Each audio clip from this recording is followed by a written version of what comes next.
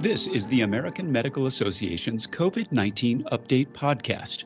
This is part of an ongoing series featuring critical insights from the physicians and healthcare professionals on the front lines of the pandemic. Hello, this is the American Medical Association's COVID-19 Update. Today we're joined by Todd Askew, AMA's Senior Vice President of Advocacy in Washington, D.C., who will give us an update on AMA's latest advocacy efforts. I'm Todd Unger, AMA's Chief Experience Officer in Chicago. Mr. Askew, I wanted to spend some time first on Medicare payment cuts and what this will mean to physicians. To provide some context, how has COVID-19 financially impacted many physician practices? It's not been good. So you're absolutely right, Todd. Thanks for that. The COVID-19 pandemic has been absolutely devastating for many healthcare practices, with folks avoiding elective procedures and preventive care in large measures, especially early in the pandemic.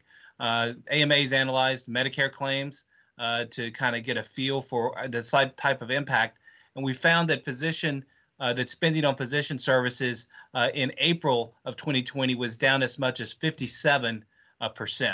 And this is just, obviously in Medicare. We saw E&M visits, spending on those drop by almost 50%. Spending on imaging, procedures, and tests fell between 65 and 70%. And so during that first half of the year, beginning really in March and really peaking at a bottom down in April, the cuts were tremendous. $9.5 billion just in the first half of a year on Medicare alone, and you'd have to assume similar trends for other type of payers. And so, do you see that kind of continuing past? Well, we've seen a slow recovery. Basically, since the bottom in April, we've seen a slow creep back up as people have begun to get the necessary care to re-engage with their providers, as people have become more comfortable in how to operate safely in a COVID environment. And so while there's recovery going on and we're approaching back levels where it should be, that deficit is not coming back. And there were obviously federal programs to help keep a lot of practices afloat. It wasn't enough for some practices, unfortunately, but that is just a hole that has been created. And some of it will be made up as patients return and get the colonoscopies and the mammograms, the other procedures and tests that they put off. But a lot of that care is just going to be forgone.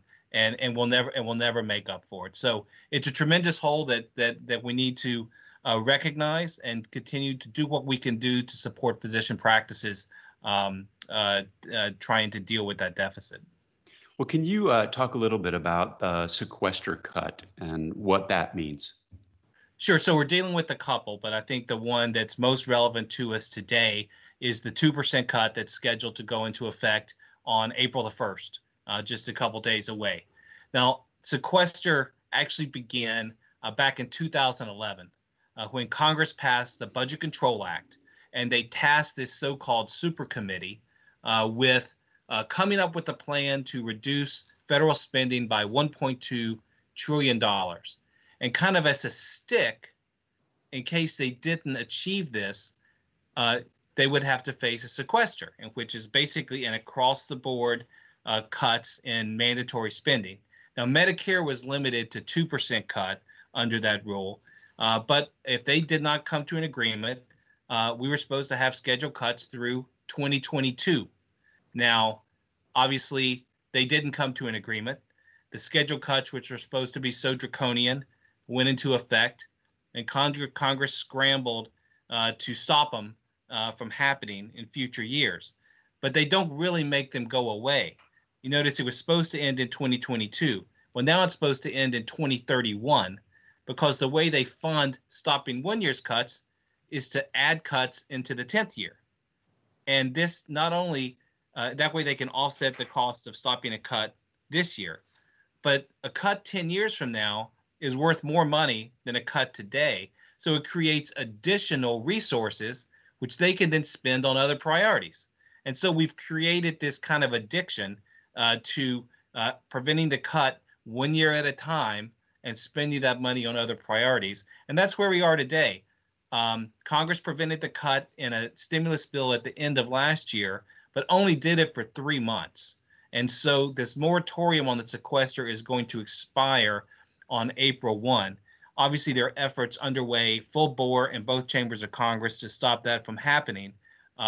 Hopefully, we believe it will happen, that we can stop these before the April 1 deadline and extend it at least through the end of the year or the end of the public health emergency.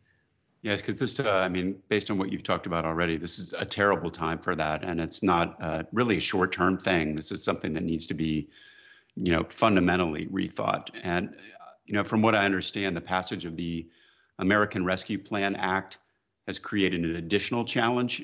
Can you talk about that? Sure. Unfortunately, deficit spending is the gift that keeps on giving in our current rules.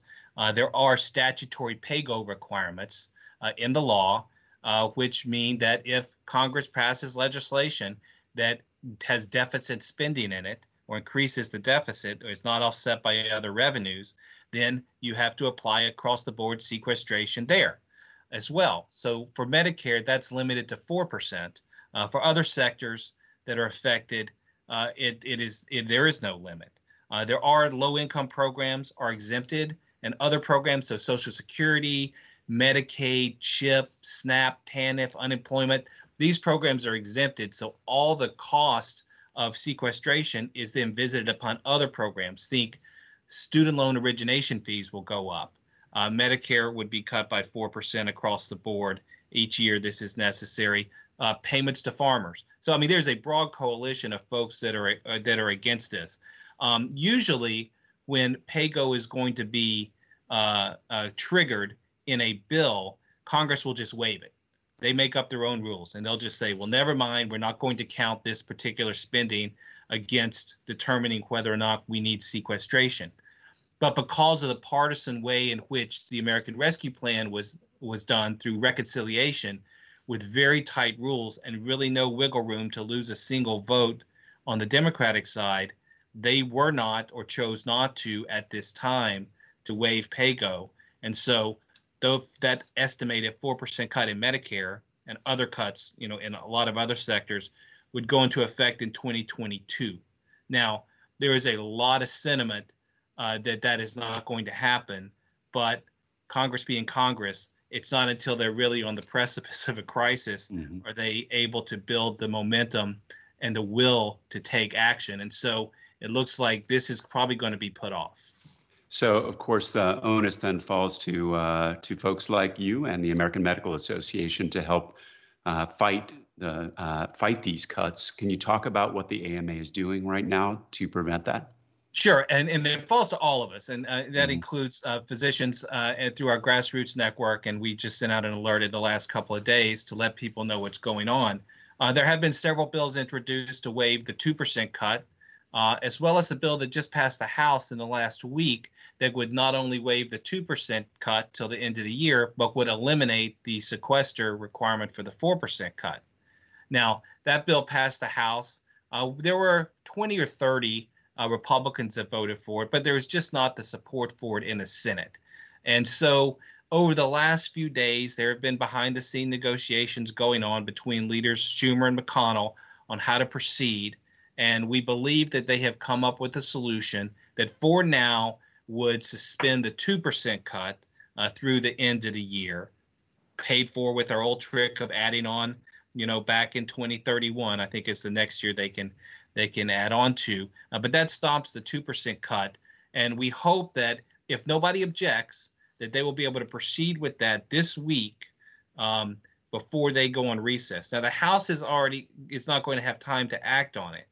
But we are pretty confident that when the House comes back from recess, they will be able to act on it quickly, and it will happen before Medicare starts processing April claims.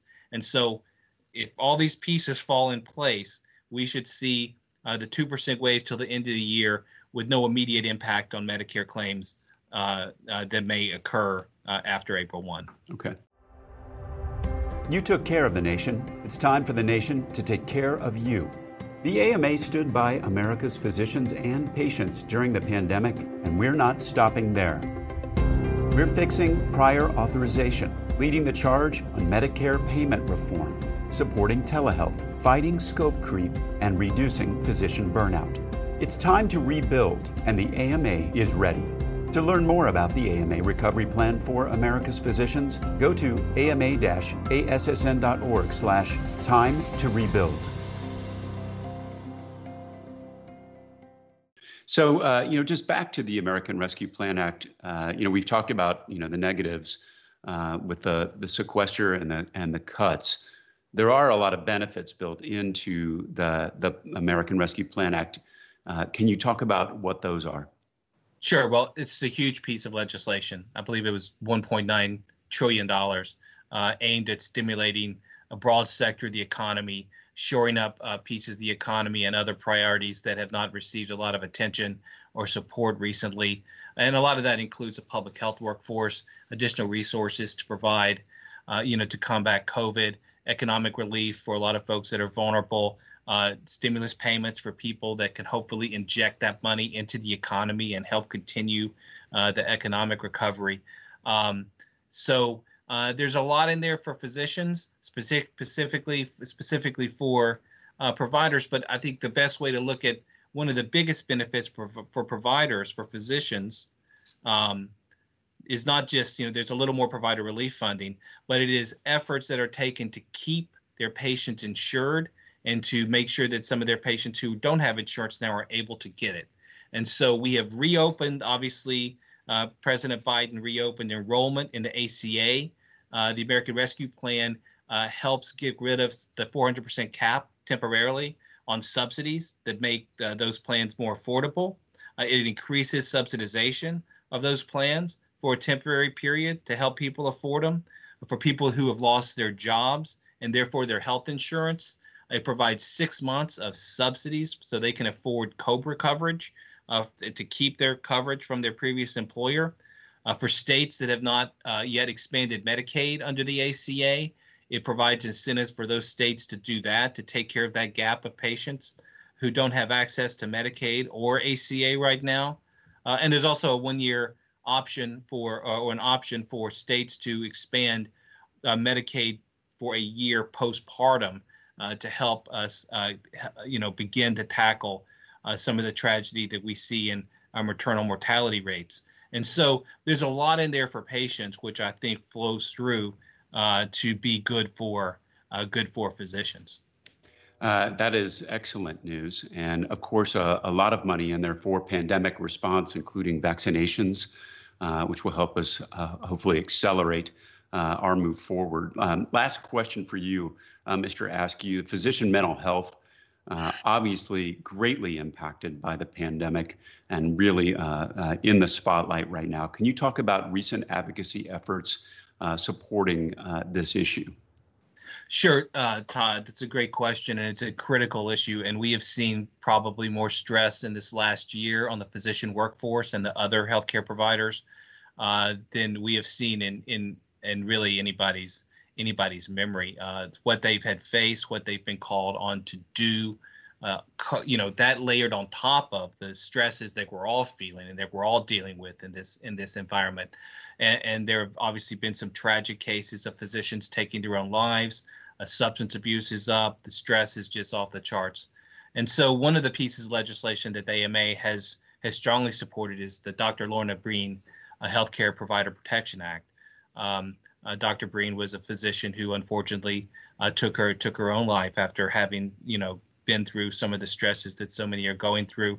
And so the legislation it was included in the American Rescue Plan, or significant portions of it, and it'll provide funding for training and educational programs and other initiatives to promote mental and behavioral wellness of healthcare workers. And it's just a critical piece. This is not the end. This is just the beginning of the conversation and the work we have to do to kind of build in and support the resiliency of our healthcare workforce. And it is something that I think has been brought to light, the vulnerabilities there in what we have faced in the last year, and is going to have to be a priority for us and for policymakers going forward if we're going to be able to be prepared for events like this in the future. Well, thank you so much. We had Dr. Breen's family on many months ago, and it's good to see that act was included in the latest round of funding. Mr. Askew, thanks so much for being here and outlining the work that's going on advocacy. It's a tremendous amount that's been happening. We appreciate you and your team's efforts, as well as all the physicians out there for standing with us. Thank you. That's it for today's COVID-19 update. We'll be back with another segment shortly. In the meantime, for resources on COVID-19, visit ama-assn.org/COVID-19. Thanks for joining us. Please take care. This content was originally published as part of the AMA's COVID-19 daily video updates. Find the latest at ama-assn.org/COVID-update. Subscribe to other great AMA podcasts, available wherever you listen to yours, or visit ama-assn.org/podcasts. Thank you for listening.